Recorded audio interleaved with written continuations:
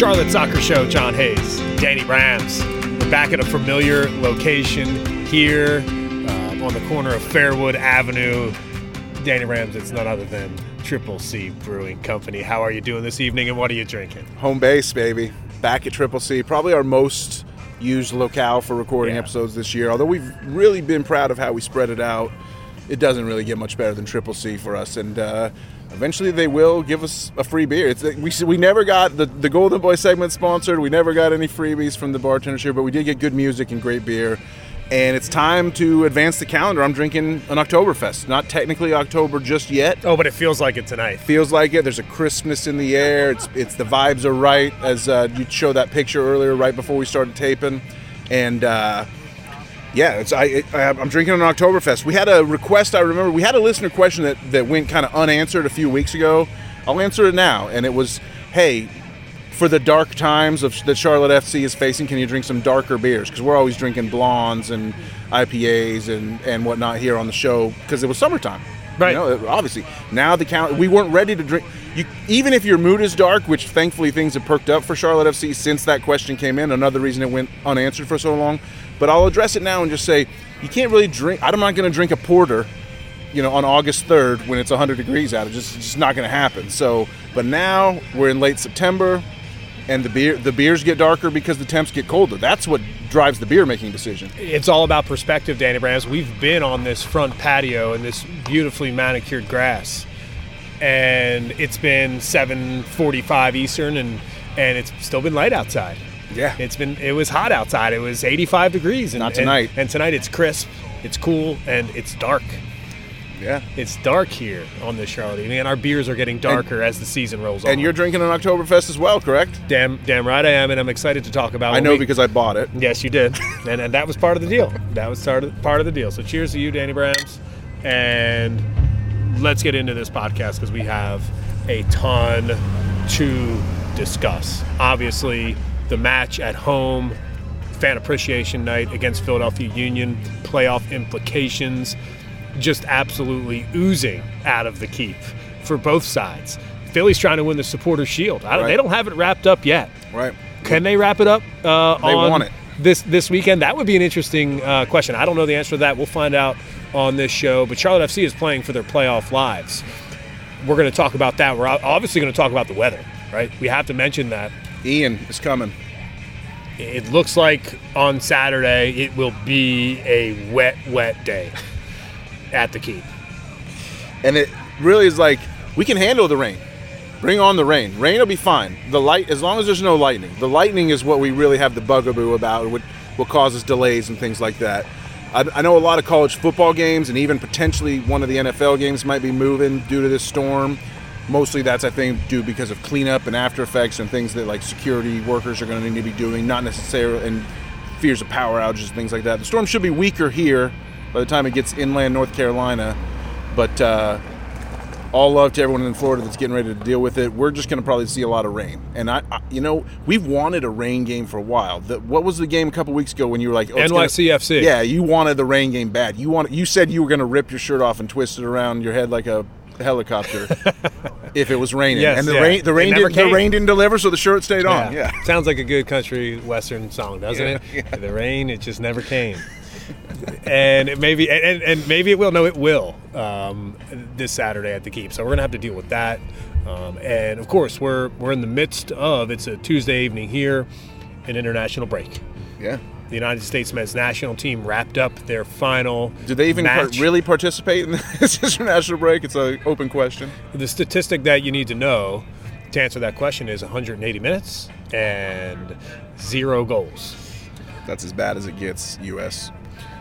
So we're going to talk about that. Karol Swiderski on the score sheet for Poland, Danny Brams.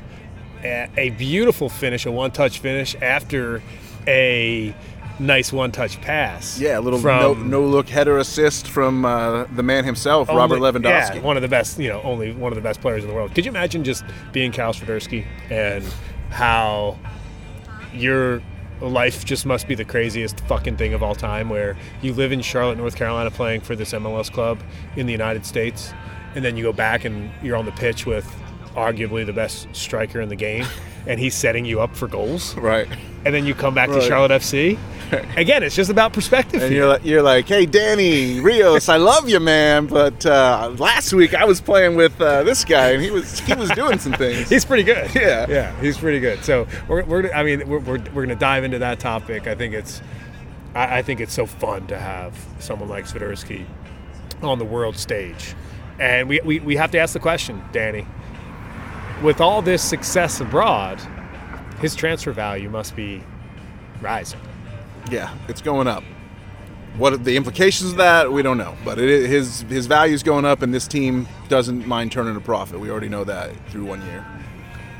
Tremendous friends of the show. We appreciate you so much.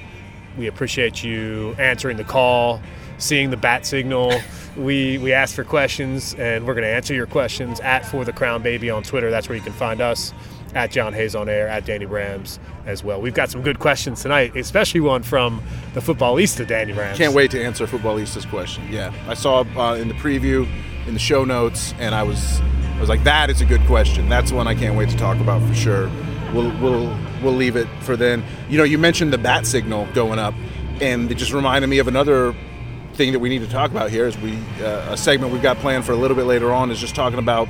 I got a chance to go see the Charlotte Independents play during this international break since FC was off. Come on, you Jacks. Rivalry match for the Jacks against NCFC out of Raleigh, and they made a TIFO. It's a big match for the Independents, so the Mech Reserves got the W. They made a TIFO, and their TIFO was a bat signal.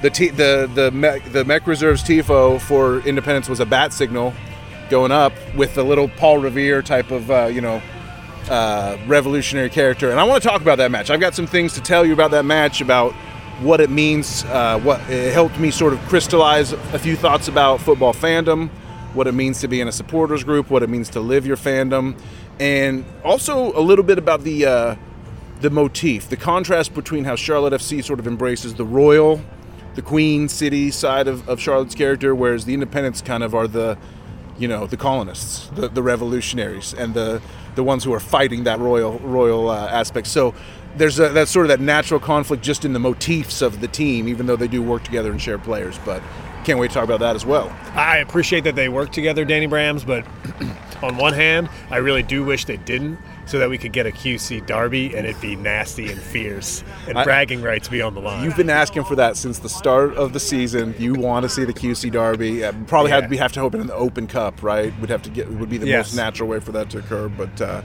they should play in preseason, to be honest. At this point, that would be a must-see match. The people of Charlotte, the tremendous friends of the show, they would love that. But before we get into that, and by the way, I saw you waving that flag as well. Yes. In the supporter section. I got to fill in on flag waving duty thanks to my boy Mike Umberger. That was really nice of him to pass the flag to me so he could bang the drum. It was a wild night. Saturday, biggest match of the year. At the Keep. Philadelphia. A late afternoon, early evening kick.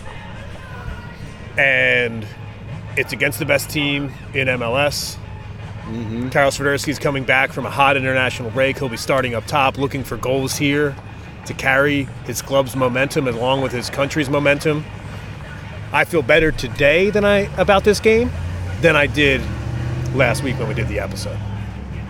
Yeah, I hope he's back. The international break is over. Just with all the shenanigans that are going on, this is kind of a shorty break. This is not a full break, so Poland is done playing. In theory, he's flying back across the Atlantic as we record this. Who knows? So he should be there, but I'm not taking anything for granted until we get some availability reports. If Swiderski is not available on Saturday, we got big problems, Danny Brams. We got big problems. Yeah. But that you might as well just end the playoff dream right there. But I think he will be there, and you're right. We can speak confidently that he will be there. It would be something would have had to go wrong for him to not play, for sure, at this point. So, yeah, and what did he pick up by playing with Lewandowski? Is he going to come back and be like, is going to be like, think of like your friend group at home when you're a kid coming up, and you and your middle school buddies are hanging out, and like one kid gets to go to like some special summer camp and then comes back and is like, he's got swag. They got all the swag. Is it like, oh yeah, I was hanging out with these girls at the lake, they're pretty cool. They go to a different school, but they really thought I was the shit, like, is it that kind of vibe? Is it like he's like, oh, it's like, oh, hey, Nuno Santos, hey, Bram Bronico, like, Did you know, have you ever seen Zielinski play? Have you ever seen Lewandowski, like the way he moves without the ball? Like if he's like telling those kind of stories in the locker room, that's not good.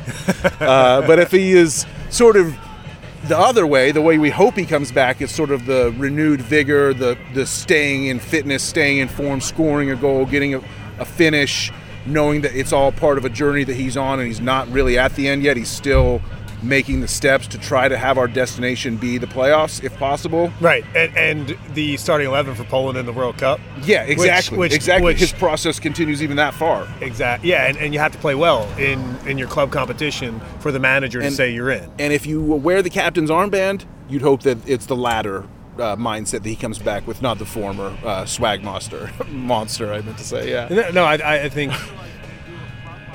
the juxtaposition between him and the rest of the squad, who, by the way, really didn't go off to international duty. Not many players. Yeah. And Yordi went to Peru, I believe. That was the only other one, I'm pretty sure. Everybody's here together, maybe taking a break. I think it would have been smart for interim manager Christian Latanzio to give them a break. But most everyone has been training together, preparing for this Philadelphia Union match, and Karol Swiderski is going to come in and have to be injected into that. So there's been an opportunity for his supporting cast to work together and plan how they're going to give him service in this Philadelphia game. Exactly. Which is exciting to think about. And when you have a striker, that's the type of player you can inject into a lineup where the talent you have to finish, everybody else around you is working towards that common goal, which is feeding balls into the box, letting you get on the end of loose balls, the game winner. And the comeback against Chicago. Of course. Right? The footwork. It's just the ball. The persistence. The resilience. It's being in the box, getting the ball at his foot. And I think that he is in position to score for Charlotte FC on Saturday. The Union, in my opinion, are going to have to score 2 goals to win. Okay. I like that. That's an easy, strong take. The thing about the Union is they've routinely scored 5 goals, 6 goals in matches this year. So 2 shouldn't be that much of a problem for them. They've won multiple games 6-0. I can say that off the top of my head without even looking at their season history. They've had a few games where they had 5. The Union are that rare team right now that scores a lot of goals and barely gives up any. I think they're looking to set a new MLS record for clean sheets. So that ain't good for us, for a team that has struggled to score goals at times. They have a really set – one thing the Union do is they have a very set 11. They play the – pending injuries or other unavailabilities, they play the same 11 every match. Their coach, Jim Curtin, easily, in my mind, the best coach in MLS, not even close. And they have been – they're sort of at the peak of a project that has been building for 4 or 5 years. Like, this is not just like Philadelphia is suddenly good out of nowhere. They won the Supporters' Shield a couple years ago. They've made some deep playoff runs but haven't got over the top. And this is kind of like, if you're looking at it from the Philly perspective, it's like we're just eliminating obstacles on the way to our first ever MLS Cup championship and ready to like. So for they're not really thinking about Charlotte. They're not like, oh, we need to make sure Charlotte doesn't get in the playoffs. They don't care about us. They're chasing the Supporters' Shield. I would imagine that they're not thrilled about having to fly down here and play in the shit on Saturday. That I will agree with, yeah. Because most times when you get on a plane and you're flying somewhere to go play in a match, especially from the north to south in the winter, you think you're getting into better weather, right? Exactly. And with the hurricane, you're projecting so far in advance, you know that it's going to be nasty. Yeah. So they're getting on that plane knowing, and they have to have the right mindset to deal with the shit that they're going to get on Saturday when they step onto that pitch. It's not going to be a friendly environment in any way. Maybe they're flying in a day early, just pure speculation, but who knows? They're having to make adjustments for things in the game. That is true. That's a great point.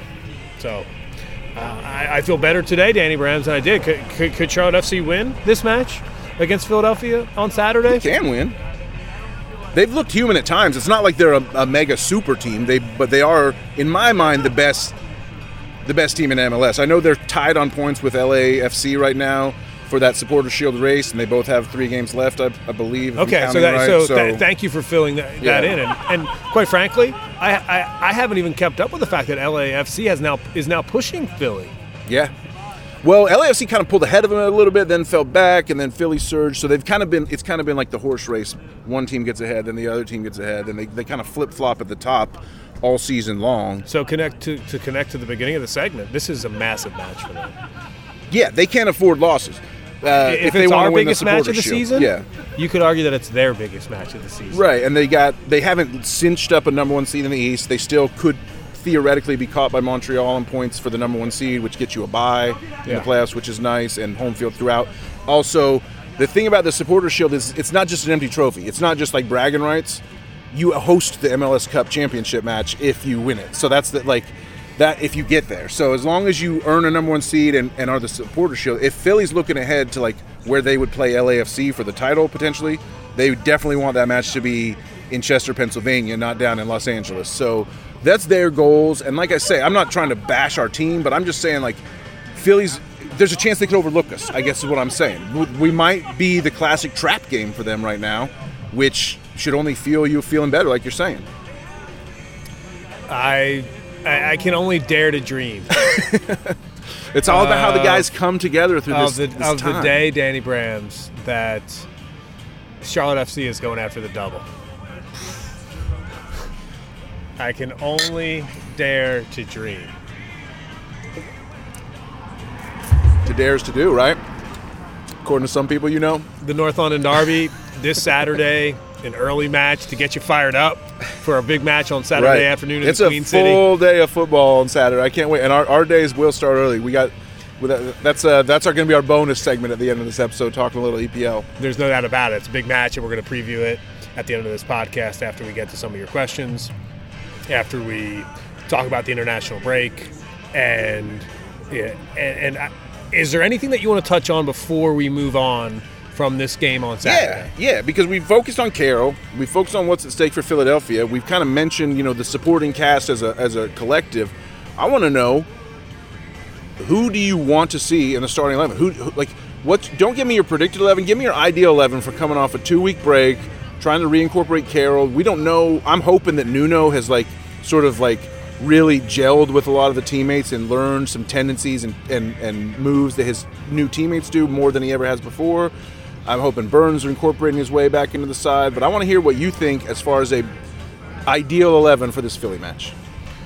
4-4-2, Swiderski and Rios up top, with Brant Bronico and Derek Jones in the middle, with Kerwin Vargas and Kamil Jóźwiak on the wings, and a back four of Walks and Malanda, and on the wings, give me Jalen Lindsay on the right side, and give me Adam Armour on the left. Oh, no.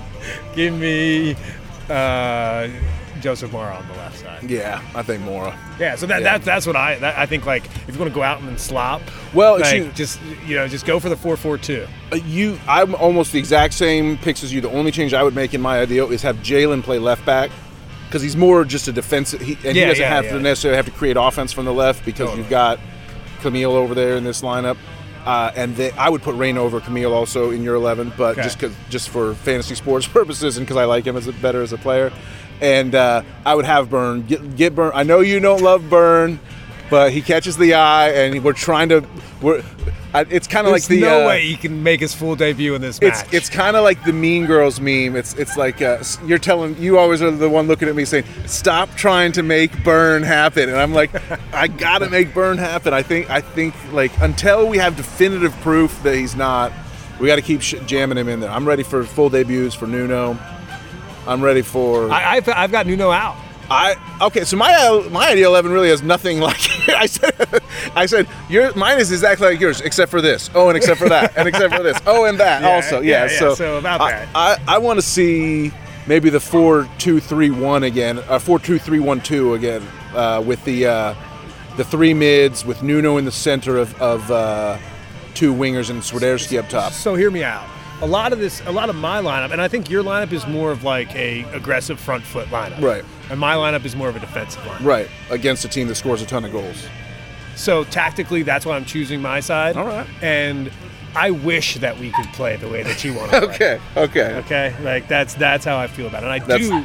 Well said. So I like the idea of Santos being an option off the bench.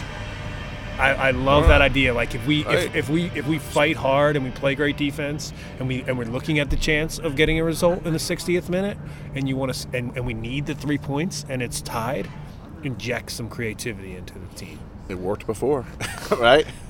Exactly. It worked against Chicago. Nuno came in and got his debut goal as a sub. Inject that into the squad. But how many different super subs is one team allowed to have? That's my only question at that point. Like, Reyna's a super sub, Shinya's a super sub, Nuno's a super sub. But hey, they all are. It shows depth, which I appreciate. And the most important thing about the 4-4-2 and that tactical equation, Danny Brams, is that like the reason why Swiderski and Rios are up top is because they're playing pinball. Yeah, that's worked before as well. It's like launch it in there towards Danny, and let Danny touch one to Carroll. Let him bring it down, hold up the play, find Carroll on a run, and it can work the other way if possible. And sometimes you can have Vargas using his speed down the flank as well. You go for it. You at least give us the width that we want to create space in that final third, especially down the left side. I'd probably put Gaines in instead.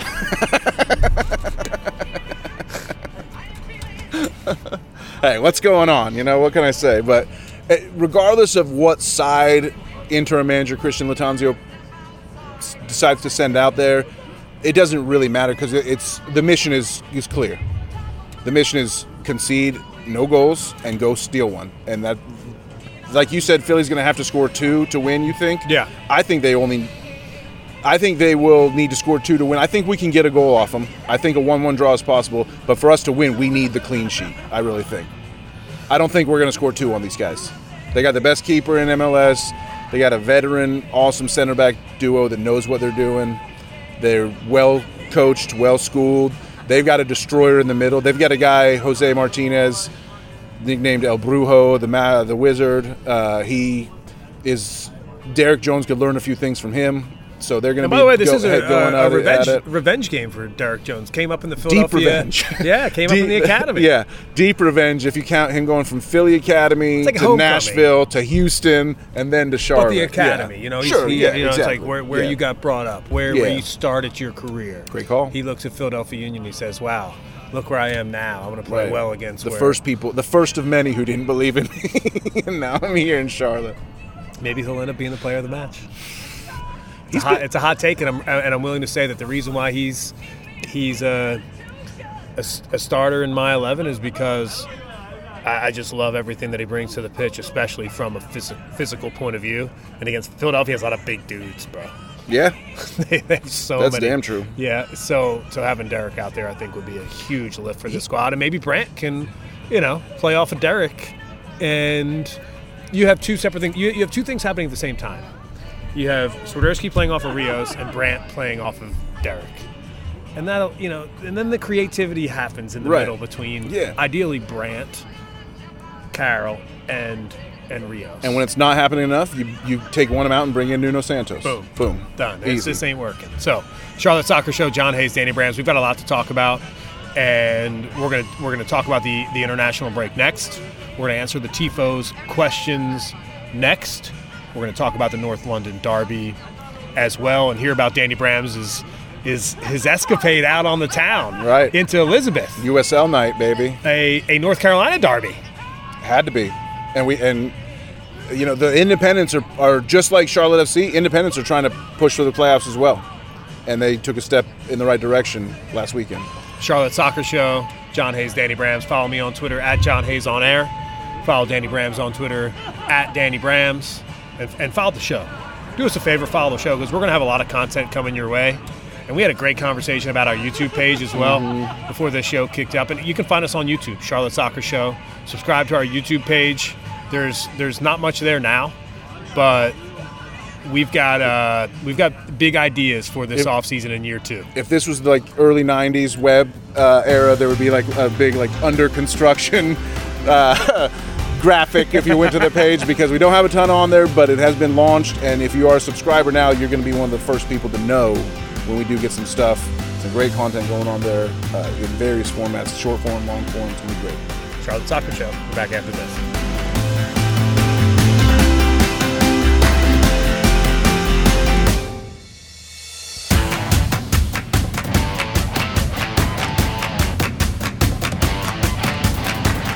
We're back, Charlotte Soccer Show, John Hayes, Danny Brams. Danny, tell me about the Mech Reserves. Tell me about this club. it takes me back when we want to talk about the Charlotte Independence. It takes me back to Hooligans Elizabeth. Yeah. It does. And I haven't kept it's up. in the neighborhood. I haven't kept up with the club. I haven't kept a connection with the club, aside from the playoff game that we went to last year, but you have. Well, just to go back a little bit, we met the president of Charlotte Independence last year when we were really starting to first form sort of our ideas of what we wanted to do with the launch of Charlotte FC and how we wanted to create this show, right? So we met at Hooligans Elizabeth to watch some soccer and have a few brews, and all of a sudden, just out of this like side door at Hooligans Elizabeth, this little guy comes out. He looks like John Hammond from Jurassic Park. He looked like Mr. Hammond, but he's a guy named Tim, and he met us. He talked to us, had a few beers with us, talked to us about the Independence, talked to us about Fuchs. That was our first realization that Fuchs was more than just a mercenary. He was here to try to become part of the community, and he raved about how great Fuchs was for the Independence last year. You just gave away? How Danny Brams and I were professionals, right? So when we talk to an executive, the movers and shakers, when we talk to an executive at the Independence, and he tells us that Fuchs has been fantastic with the club, that he's been great with the players, there's a reason why we called him Team Dad, and we're always a fan of his, right? Because we're bringing information to this podcast, and we have opinions on the club based on certain people we talk to. And so, I won't say the cliche is you hate to reveal your sources, but on this one, I think Tim would be fine with us saying. Oh, he was totally fine. He raved about Fuchs. He said Bronico was awesome. He said Adam Armour is working so hard. Those were the three guys that are on Charlotte FC that played for the Independence last season in USL and made the playoffs. And he invited us to come to that playoff match, and we took him up on that offer. And we went. We had a great time at Legion Memorial Stadium. And like you said, you haven't been back this year. This was my first time back. I've been to about 3 or 4 Independence games a year in previous years, but obviously the commitment to Charlotte FC has kind of precluded a lot of that this season. But I was finally able to get back to an Independence game this year, and it was a big one, John. It was a real big one. It's a North Carolina derby. North Carolina derby against the hated NCFC out of Raleigh. And we got the result. We got the result. We got a 2-1 win. It was some real nice goals. The first goal was a sick goal by Chris Haggart, who is a Charlotte FC player, of course. Yeah, of course. A sweeping counter move, and they got a nice star forward on the Independence named Tresor Mbuyo, known as Trey Score to those who know and love him. And Trey Score sort of made a really nice dribble, beat 2 men on a counterattack with a dribble, got the ball into space, did a deep cross over to Chris Haggart. Haggart finished on a tight angle against the keeper, roofed it, just a power shot, unstoppable shot with not much room to get it in there. Very skillful by Chris.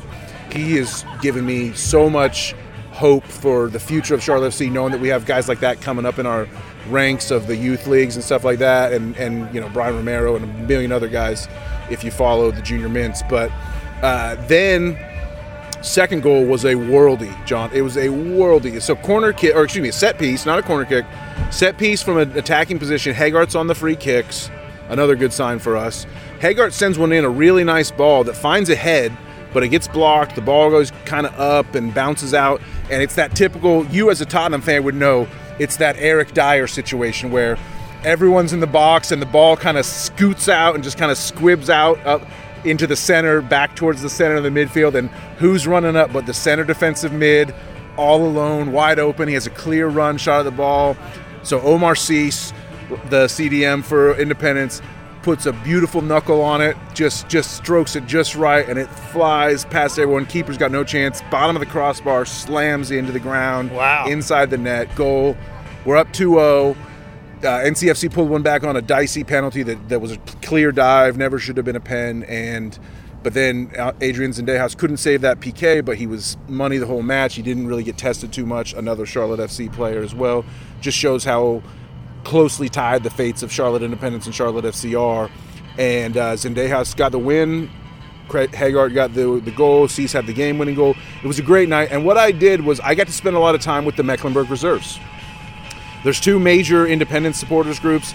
Charlotte FC has about 17 different supporters groups. The Independents have 2 main ones, the Mech Reserves and the Independence Ultras, and both were in full effect.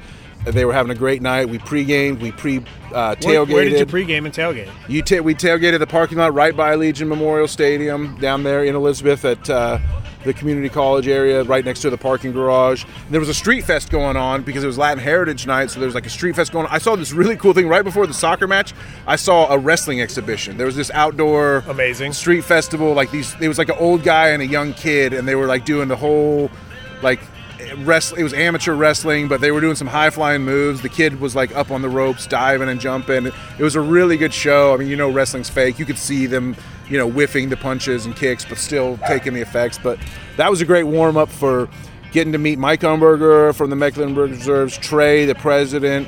There was another Mike that I met. I met Trey. Met Trey at Hooligans Elizabeth one day. Trey's the man. Yeah. Trey's the man. Yeah, great leader of that supporters. He kind of just fell into it, but he described to me their plans and hopes for growth. They led a supporters march, and the cool thing was they were in heaven because these guys are like the diehard Independence fans, right? And we probably had maybe, I would guess, like 750 to 800 probably people in the stands on Saturday night for the Derby match. I think they're used to more like 200 showing up at Legion Memorial. The attendance isn't always the best, but these guys are true fans, and so they were in heaven because the Blue Furia showed up. Charlotte. When don't they show up? Right. The Blue Furia showed up in force. Chico was there. Sombrero Man was there. Marcelo was there. Oh, really? Yeah. So, foreshadowing 3 of the 4 members of a controversial moment in Charlotte FC history were at this Independence match, having a good time. The chants were going up. There was a lot of Charlotte FC chants, but there was also some Independence-specific chants going, so that was cool. And they had a TIFO, like I mentioned earlier. And just like it was just a banner night for the Mech Reserves and the Independence Ultras and the Charlotte Independences. Like I said, they're pushing to the playoffs. They're in playoff position. That 3 points helped them. NCFC's down at the bottom of the table in USL 1. So life's really good for the Independents. And what I learned from going to this match, I got to wave the flag, like you mentioned earlier. There's a video of me out there. Yeah. Good form, not bad form. Not it's not easy to do. And I would say that your over-under ability to wave that flag is probably 20 minutes. How far did you go? I would being generous, probably about 13, 14 minutes. So take the under. Take the under for sure. Yeah. It's tough on the arms to keep those going. It is tough. And I was kind of doing the wide swath sweeping flag move, which then I gave the flag back to Mike, and he was doing sort of a little quick turn, like he sort of, you pivot the base of the flagpole kind of in your gut, like right at your waist, and you just kind of quick turn it around. And that was actually, that was the technique I would have tried. And I would have tried that technique if he had given me back the flag. But instead, he handed it to a pregnant woman, and she got stuck with the flag. So I don't know if that was the best move, but she was looking really like ready, that she was ready to be not pregnant anymore, but she was there waving the flag just as much as anybody. So that was cool. And we were having a grand old time. And what I learned, John, was like the purity of the fandom. Right. It really spoke to me because we have signed up for this Charlotte FC journey, and we're all in, and we've invested in it monetarily with season tickets and supporters group fees and things like that. And we've been look at us. We've been to Independence games in the past, but we kind of abandoned the Independence on one level just to go to the newer, bigger, more hype thing. It's a higher level. It's better soccer. It's better players. We could do a full episode, and we should do a full off-season episode that is called Soccer in the Queen City, how it works, what the relationship is between these two clubs, and what the future looks like. Because there's 2 schools of thought. You work together, or you go down your own path and compete against one another. And that is not just about the clubs themselves. It's about the supporters of both clubs. Right. And now that gets us into, you're getting a little preview of that bonus episode right now, but that gets us into some things that happened in the Charlotte FC fan base. And, it's the international break. We got fan appreciation coming up. There's not a lot of focus on the play on the team, so the team decided they'd do something nice, right? Oh, hey, let's put up a little fan vote on Twitter. They have a poll function there. It's easy to count the votes. You think that they could put something nice out there with best intentions and good faith, and that all the Charlotte FC fans would would accept it and accept it in the spirits of given and participate faithfully and gracefully. But what happened instead? A disgraceful vote-buying scam. Yeah. So just to explain, if you don't know, it was a vote to determine who would get coronated at the Philly match. So this was a chance for a fan of the club, a prominent fan. There was 4 options. I used the best words that I could, and I'm happy to dive deeper into that. I called it a vote-buying scam. And I think the most important thing for me to admit during this conversation, Danny Brams, is that I didn't know that you could buy Twitter votes. I didn't know that either. I knew there's Twitter bots, but I didn't know you could just buy 1,000 Twitter votes. And we learned through this poll with the 4 nominees, Marcella, one of the capos at the match. I believe she's a member of Blue Furia. Yeah, she and is. The Sombrero Man, who is course. both at the Panthers and Charlotte FC matches. At FKN Toro on Twitter. Great guy. And we've got Chico El Muerte, the man himself. He's been to every game. He's found a way to get to every single Charlotte match home and away this year. That's admirable. and Matt Swift of the Min City Collective, Communications director, host of the Min City Soccer Show. Right. He was a nominee as well, and always a fixture at the tailgates. To be nominated for this is like, I nominated you. We talked about this. yeah. Like tongue in cheek. It's a real honor. Yeah. But it turned into an honor that was disgraced by some people who turned what should be a nice night at the Keep to honor one of our supporters into a popularity contest. Yeah. Like a compromised popularity contest. An elementary school, who's the most popular kid, and now at an adult level, when you can buy votes for your elementary school president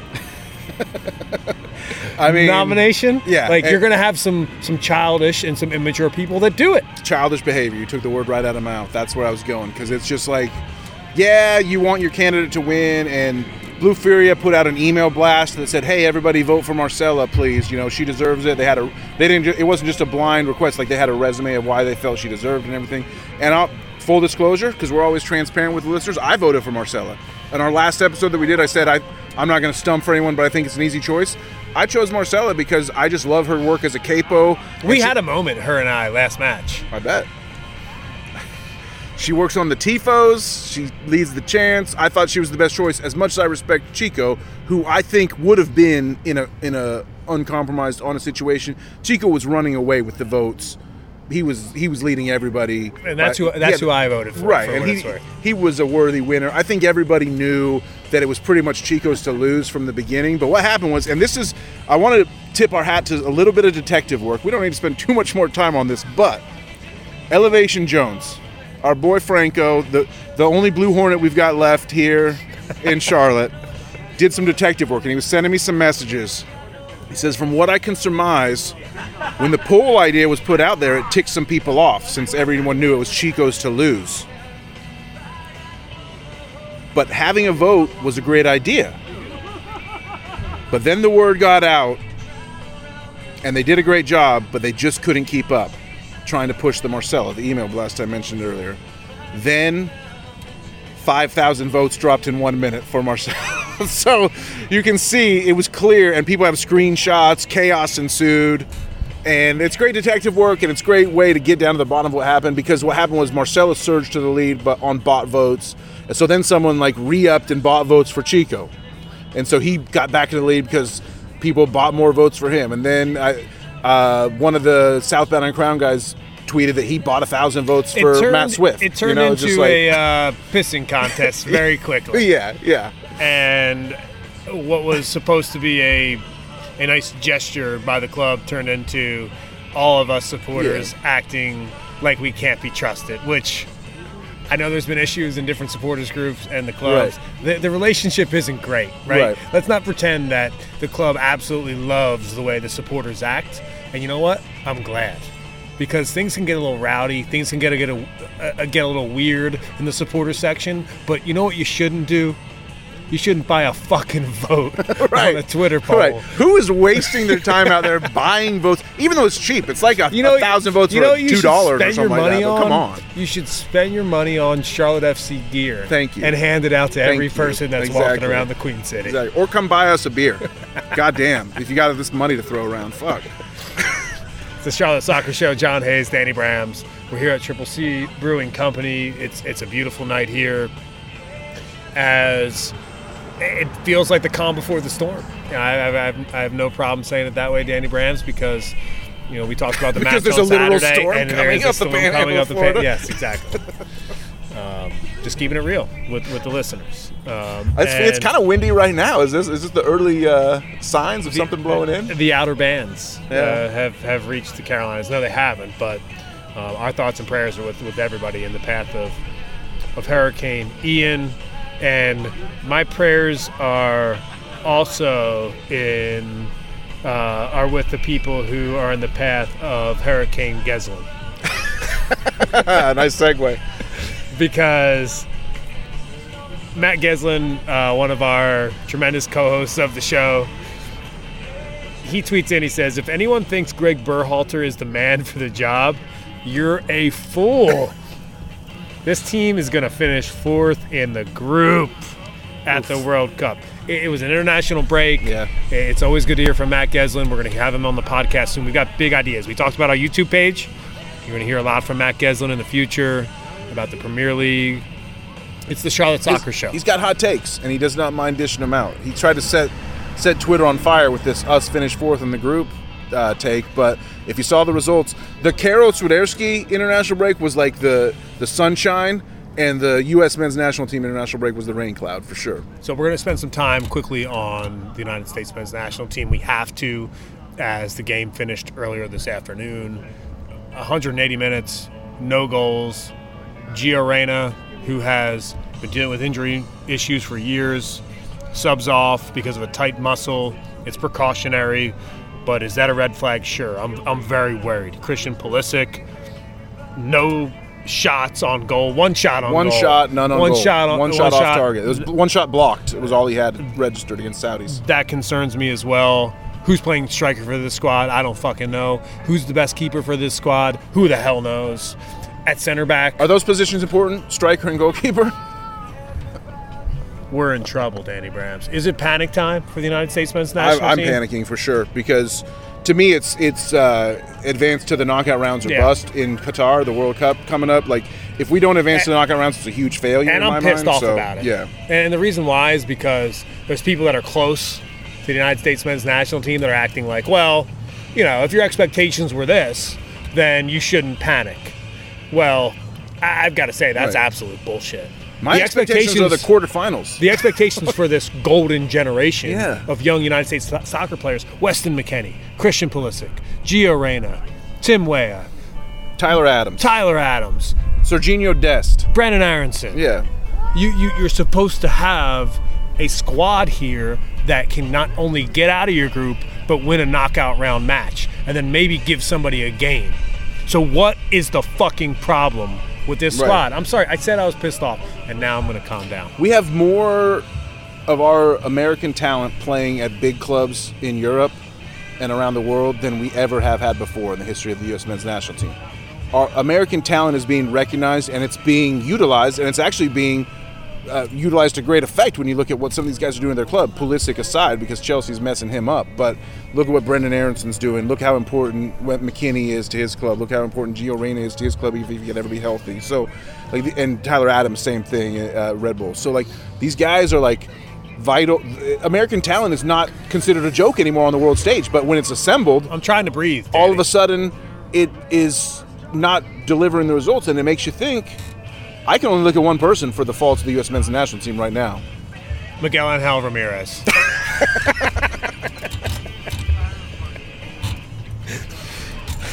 Estamos jodido, bro. Estamos jodido, no doubt.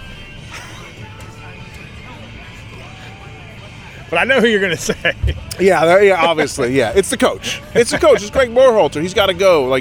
Greg with 2 G's. I don't know what your deal is, but, you're not pulling the right strings. I've never felt good about Berhalter being the coach. There's the whole when he got the job, and his brother also worked at the U.S. Soccer Federation, and there's all that sort of potential nepotism involved with him even getting the gig. I have a little bit. You tell me if this is a hot take. I don't want to get too ahead of ourselves, but like I said, my expectations: get out of group, win a match, go to the quarterfinals. But after this most recent sort of tune-up round of international break, I'm really revising that, and I'm thinking we're probably going to get busted out. So I know Berhalter's not going to be the coach anymore after this World Cup. He's out, unless we somehow go on an insane miracle run. What I want, because I think his time is wearing thin. I know you're going at with Liverpool. This. I want Jurgen Klopp to come be the coach of the U.S. men's national team. It would be a bold move, and I think he's tired of club football. I think he wants a different challenge. He's won the PL. He's won the Bundesliga. Here's a question for you. Was Klopp at Dortmund when Pulisic was there? Yes. Briefly. There's a connection. Yeah. I'd like to see it happen. I just think when I look at like the top managers around the world, Pep I don't think is going anywhere. Arteta I don't think is going anywhere. Klopp is the one to me who feels like maybe is just I see him in Liverpool kind of growing apart after winning the league a few years ago, but now kind of struggling to keep the pace and realizing how hard it is to keep up with Emirates oil money that flows into Man City and a few other clubs in the PL. Yeah, he's got to deal with the Glazers. Yeah, I think he's just kind of like, you know what? What's the Glazers? No, the Henrys. The Glazers, Man United. Yeah, John Henry. John Henry. Another. John Henry, I'd put slightly better than David Tepper in terms of owning your soccer club. Like, he cares a little bit more about the results than Tepper does, but not much. He more cares about the P&L sheet. So, call me crazy, but my forecast sees Klopp leaving Liverpool in the next year or so, and I just think it'd be the right time for him to come to U.S. men's national team. Why not? This isn't the first time I've heard you say that, and won't be the last. It sounds better every time you say it because it would be a dream appointment for the United States men's national team, and a dream scenario for the United States men's national team at this point is against Wales. Let's at least get a goal. Yeah, I mean we didn't do. We've gone 180 minutes, and I don't even know if it goes further back than that. I'd have to look it up real quick, but. We did score in our previous friendly against El Salvador, so 2 matches without a goal. We got Wales coming up on November 21st, 1 week before my birthday, if you're planning any gifts out there, TiVos. And 1 week before the match against England. It's like 5 days before the match against England. So things have gotten real for the United States men's national team very quickly. That's how I would describe the situation. Yeah. Is that you can fuck around in qualifying, you can make it to the World Cup, you can feel good about your squad, and then you can put your boots on and walk onto the pitch in a World Cup match. Yeah. And that's the next thing that's going to happen to this squad. And from where I sit today, they're not ready for that. No. They call this last international window a tune-up, right? Playing a couple friendly games. In this analogy, we took the car in for a tune-up. The mechanic brought out a baseball bat, smashed the bumper, and told us to get the fuck out of his shop. That's basically what happened. Figure it out yourself. Yeah, exactly. England is interestingly, like almost in the same exact spot. The only difference is. And this statistic I'm going to share with you is somewhat unfathomable, and it's that England will go into the World Cup without winning a match for over 8 months. That's mind-boggling. That blows my mind. Just draws and losses. Yep. Yeah, I mean they have they're similar to us in terms of a really good generation of players. But they scored 3 goals against Germany. Right. In their final game, tuning up for the Cup. And there was some positives to take out of it. Yeah, but didn't they get relegated in the Nations League also?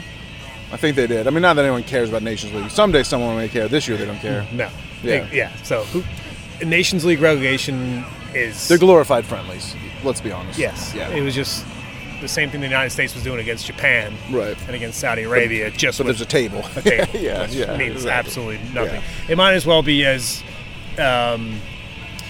important as the International Champions Cup or whatever the fuck that was that Tottenham won. So if you say that Spurs hasn't won a trophy in a while, you're wrong. Yeah. They won the International ICC, Champions Cup. baby. It counts. Charlotte Soccer Show, John Hayes, Danny Brams. Hope you enjoyed that conversation. Now it's time to talk to you, the tremendous friends of the show. The Queen's Guard. You can always send us questions at For the Crown Baby, and I've got to say, sometimes in some of my favorite shows is when we just lead with Tifo's questions, because there's people that listen to the show that are almost more knowledgeable than you and I. 100%. Yeah. So- We have the best listeners of any podcast in the Charlotte FC universe, easily. So we're going to get to your questions. We're going to do that next. It's the Charlotte Soccer Show. Follow me at John Hayes on Air. Follow Danny Brams as well. And we're back after this.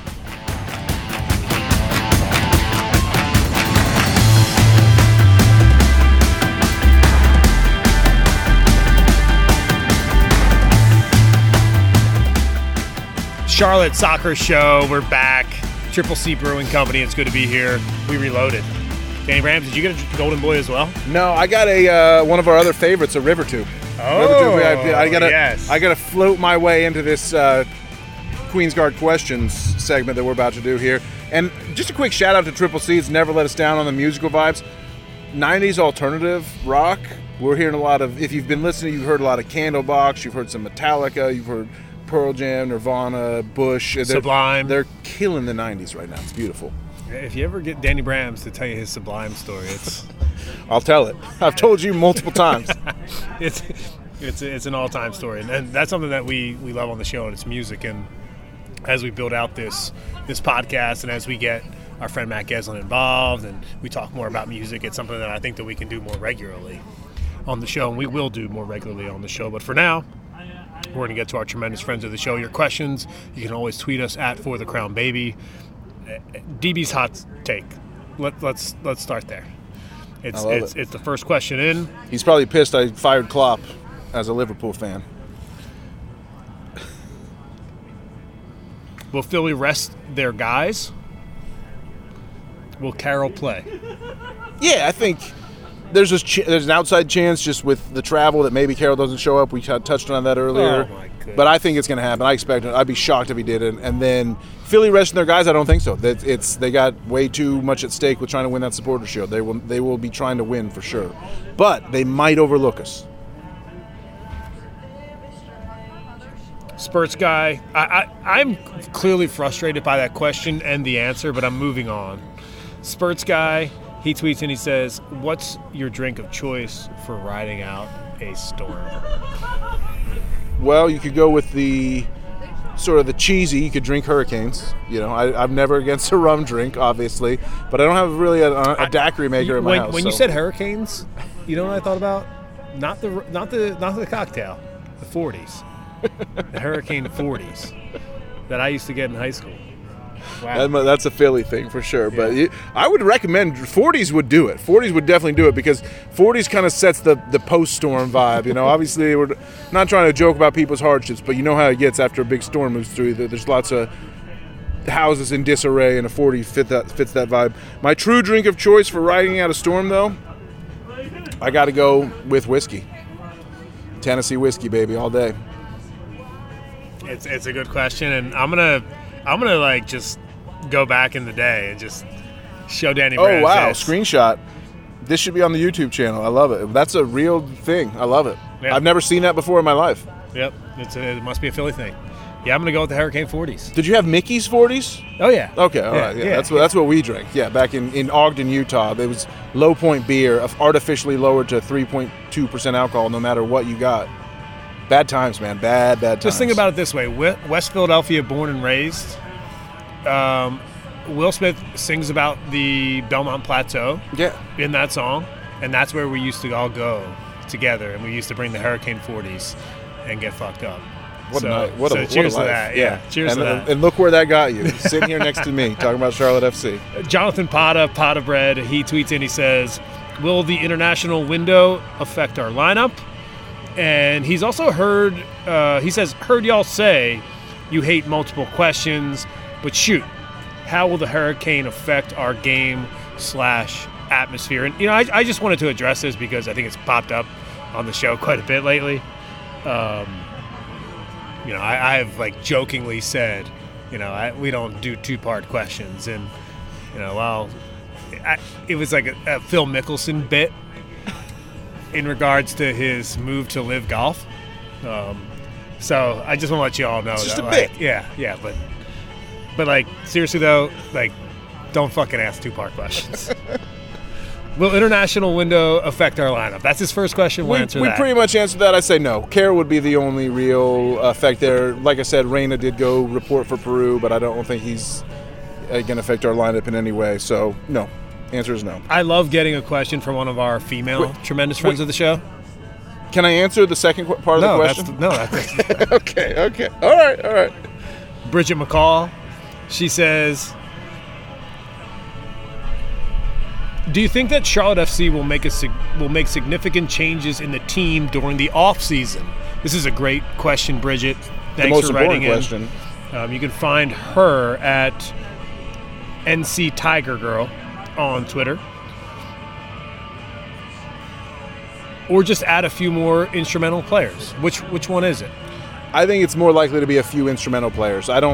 It's really tough to like bring big moves in the winter window.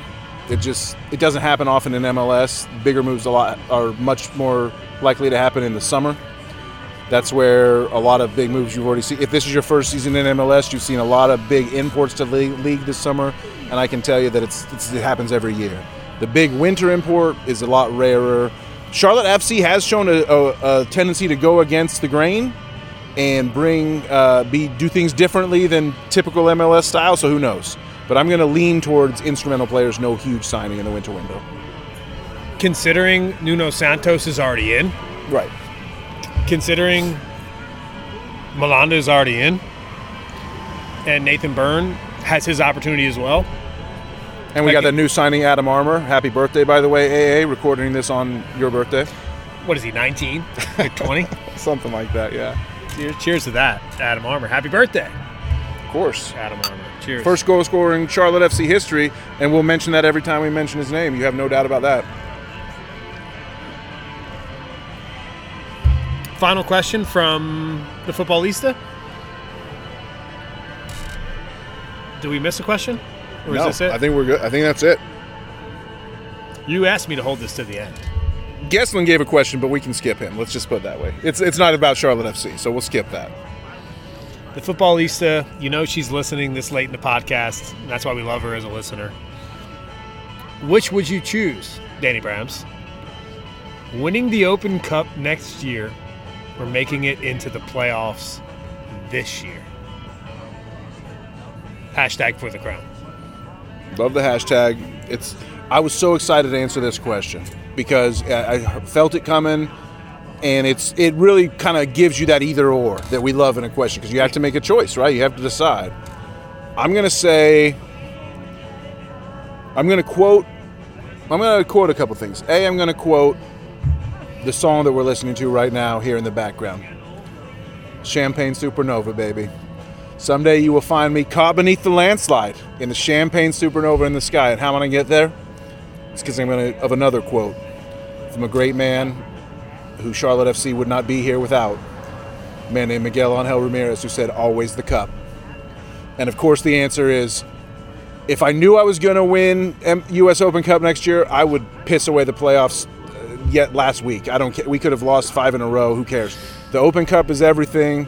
We want to win MLS Cup, obviously, but if we're ever going to get a chance to play Barcelona and have that champagne supernova in the sky, we got to win the Open Cup first. So that's what I'm all about, baby. My goodness, I was so scared that you would say the other answer. Oh, really? No. I just like it was the goal from year one. I think it's a great question. Yeah, and that's the greatness of that question. And exactly. I wasn't sure that you were going to be on the trophy side, right? Right, but trophies are trophies. Get the trophy. Exactly. Get the playoffs trophy. is a lottery ticket, especially in MLS.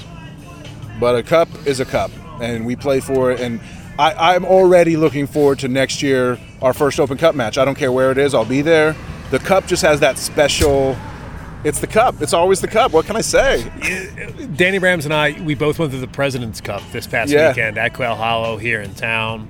And USA. The reason why, and I should have gotten the picture, because there was signage all over the golf course that said "For the Cup." Beautiful. And all that I could think about was Charlotte FC the entire time I was there. I was like I get the President's Cup as a thing, but like when you talk about a cup, like I want the U.S. Open Cup. The U.S. Open Cup existed before Major League Soccer existed. Let's just put it that way. So I want to win the oldest trophy that's available here in the United States. And way before the President's Cup. Yeah, exactly. So, yeah, Futbolista, one of our fans, one of our favorites, and a strong officer in the Queen's Guard and a Tifos all the way, and great question to end on. So to finish off this show, we're going to do one more thing. And it's really important, Danny Brams. Right, because we've been united so long this year. You and I have had common cause and sought the same goals, but all of a sudden we find ourselves in opposition this weekend. You can go back to our episode at Kraft, where we talked about Tottenham and we talked about Arsenal being the class of the Premier League this year. That was on the eve of the season. We said these are the two teams that are going to set the tone, and it's bared out. Knowing that both Liverpool and Manchester City were likely to be in the top 4 race, that Arsenal and Tottenham would be the next 2 in line. Yep. And here we are today, ahead of a Saturday morning North London derby at the Arsenal Emirates Stadium. Tottenham. Arsenal versus Tottenham. And it's the appetizer for your match day on Saturday. Right. So the question is, how does this play out? It's fascinating to me, and quite frankly, I hate the fact that this match comes off of an international break.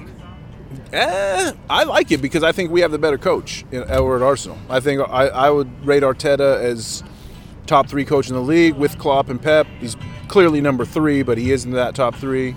And I love if you've watched the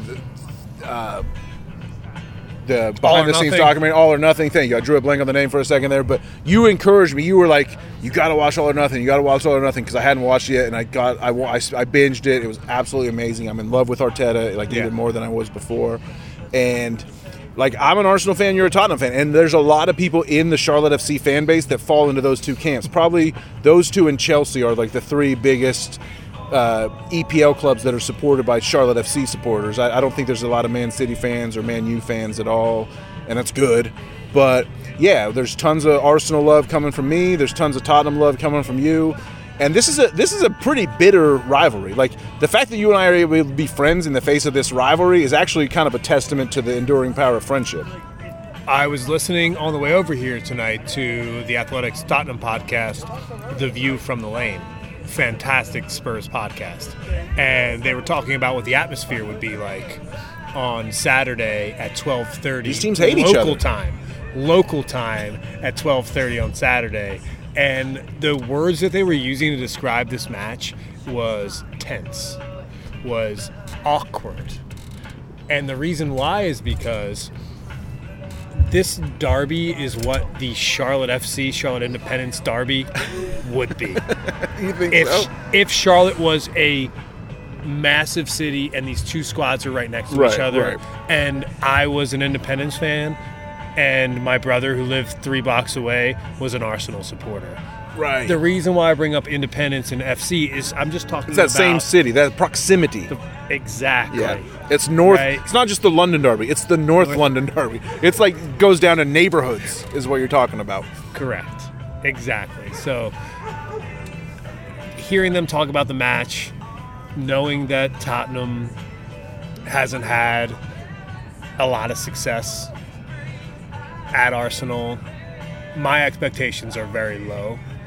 But Antonio Conte will set his squad up, he'll play defensive football, and he'll try to get Arsenal on the counter. I agree. So Arsenal's going to try to dominate possession. They're going to use Saka, who's been playing for England in this international break. playing great. He's on fine form. Martinelli is just an absolute revelation for Arsenal on the wing as well. Gabriel Jesus and Alexander Zinchenko have been great signings that Arteta brought in from the Man City project. So things are going good. At home, you have to figure Arsenal's a favorite, obviously. They're on front foot. Right. They're on front foot. They need to go out and get goals. I know what Antonio Conte is capable of in terms of killing off a match and like making unattractive football somehow seem palatable to his fan base. So I get it. Like, people that love Conte, and all you spudheads, like, go for it. You're welcome to him as far as I'm concerned. I'm going to take Arteta and his crazy, weird-ass motivational speeches in the locker room and his whiteboard? Yeah, his whiteboard is absolutely amazing. His whiteboard skills are great. Yeah. Guys, come on, guys. Guys. I mean, I love him. I love the guy. But, yeah, I mean, whatever the North London derby brings, I'll be there. And I'll be cheering for Arsenal, and life will be good. And I think we're going to come away with the win. The question is, for me anyway, I'm going to be in New Mexico during the North London Mazel derby. to your sister. Yes, my sister's getting married this weekend, and I will be in New Mexico, in Taos, New Mexico, and the match kicks off. I just got a brilliant idea. At 5:30 in the morning. What's the idea? Brilliant idea. Twitter poll. Should John get up at 5:30 a.m. in New Mexico to watch the North London derby? That we'll bring it full circle with a Twitter poll, and if you want to buy votes, feel free to go for it. Yeah, and please vote yes. Because when my wife asks me, what the fuck are you doing at 5:30 in the morning on Saturday? Yeah. At least I'll have an answer. I can imagine that. Yeah, exactly. The social media team put me up to it. No, I can imagine that conversation that you have when it's like 5:15 in the morning and you guys have just come back from your sister's rehearsal dinner and you're sleeping in your hotel room and a loud-ass alarm goes off and Rachel turns over and is like, John, what the fuck is going on? And you're like, babe, it's the North London derby. Yeah, like I need to find a Guinness as fast as you. Is the bar still open? Yeah, exactly. Like, is the breakfast bar open? Amazing. What is open right now? What a scene. Can that be on the YouTube channel? It's gonna be a funny scene on Saturday morning. But you talked about the odds, right? And I wanted to know what the odds would be on this match. And I on SofaScore, I don't have updated odds on this weekend in the Premier League yet. I don't. Arsenal's got to be favorites at home, for sure. And being first in the league, trying to keep it. But, I mean, this is the first time that I can ever remember Arsenal-Tottenham playing as a top three matchup. That's insane. It's amazing. Yeah.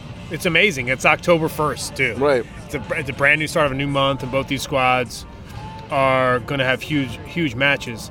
I'm seeing Arsenal as an even money plus 100 favorite, and Tottenham is a 2.5 to 1 underdog. You know where the smart money's at. Likely on Arsenal, although Spurs could nick out a 2-1 or a 1-1 or a 1-0. Like, it's not like Spurs won't Conte won't set them up to have a go at a 4-3 thriller. Like, Conte will set them up. We need to do exactly what we did at Liverpool last year and ruin their fucking season. We need an early goal. We need an early goal to shake off, because you're right. The pregame game plan is to be kill the match. So an early goal can shake that up and give us a real exciting thing worth waking up early for. Yeah, exactly. But when you're playing for the results and you're supporting a club, I don't care if my manager kills the match. A 0-0 draw, you'd be celebrating. I go, hey, you'd be jumping on the bed at 7:30. No, I'm not. Are you kidding me? I'm not going that far. I'm just saying, and now we move on. Like, now we go. And that's the great thing about soccer, is that you have your opportunities to, on the road and at home, to get a result that works for you for your entire campaign. Right. And these managers are thinking about the campaign. They're not thinking of week-to-week 90-minute results, and that's what makes it so different than the NFL, in my opinion. I mean, the campaign is just getting started for Arsenal and Tottenham. It's wrapping up for Charlotte FC. Soccer is a beautiful thing. Charlotte is a soccer city, as we proved talking about the independence. And people love that. We need to make shirts. Yeah. Charlotte is a soccer city. That's our first merch for sure. When it comes time to sell CSS merch, that's it. Charlotte is a soccer city, easily. Charlotte Soccer Show. John Hayes, Danny Brams. What's your final prediction for the match on Saturday night here in the Queen City, and for the match on Saturday morning here, the North London derby? Charlotte and Philly draw 1-1. The playoff dream on life support but stays alive. Arsenal wins 5-0. I can promise you one thing. Arsenal will not win 5-0. I will bet a lot of money on that. And secondly, I think it's a 2-2 draw in the North London Derby. And I think that it's a 2-2 draw. I think we're deuces up all weekend, baby. I think we're deuces up. I think it's deuces everywhere. I think it's 2-2, 2-2 everywhere this weekend. That fits the vibe. I think that's right. And if I want the results, if I were to tell you like that's what I think would be about right. Which, by the way, I was really close to being right on that Chicago Charlotte game. I predicted that 2-2, and Swiderski got that game winner, which I was really thrilled about. I think that what I would prefer to happen is a 3-2 Charlotte win at home. Like, I think that Charlotte at home has the firepower in the rain to be like, hit in the box, see if Swiderski can get you a hat trick, keep him hot, and then Shinya can come in and even trounce. Swiderski gets you one, Shinya gets you two. I think that's possible to score 3 goals against Philadelphia at home, and I know people would be like, well, that's crazy, but if you take into the conditions, and Jonathan Potter, by the way, I was just screwing around, like the hurricane conditions are going to come into play for sure. In the North London Derby, I think like every time Tottenham plays a big match like this, like Harry Kane does something in the last 10 minutes, and it's either for the win or the draw. So I think Arsenal being up 2-1 in the 80th minute is a high probability, and Kane, it just comes down to whether he wants to equalize or not. You are like a Harry Kane. There's calm in your eyes. We'll be watching Harry Kane and Hurricanes this weekend, easily. We did a long episode today because we're not coming back until after the match. I'm going out of town. I told you where I'd be. Danny Brams. I know where he'll be. He'll be in the supporter section on Saturday. Thanks for carrying the flag, both literally and figuratively, this weekend at the Keep, Danny Brams. It's been a pleasure doing the show today. Any final thoughts? For the crown, baby.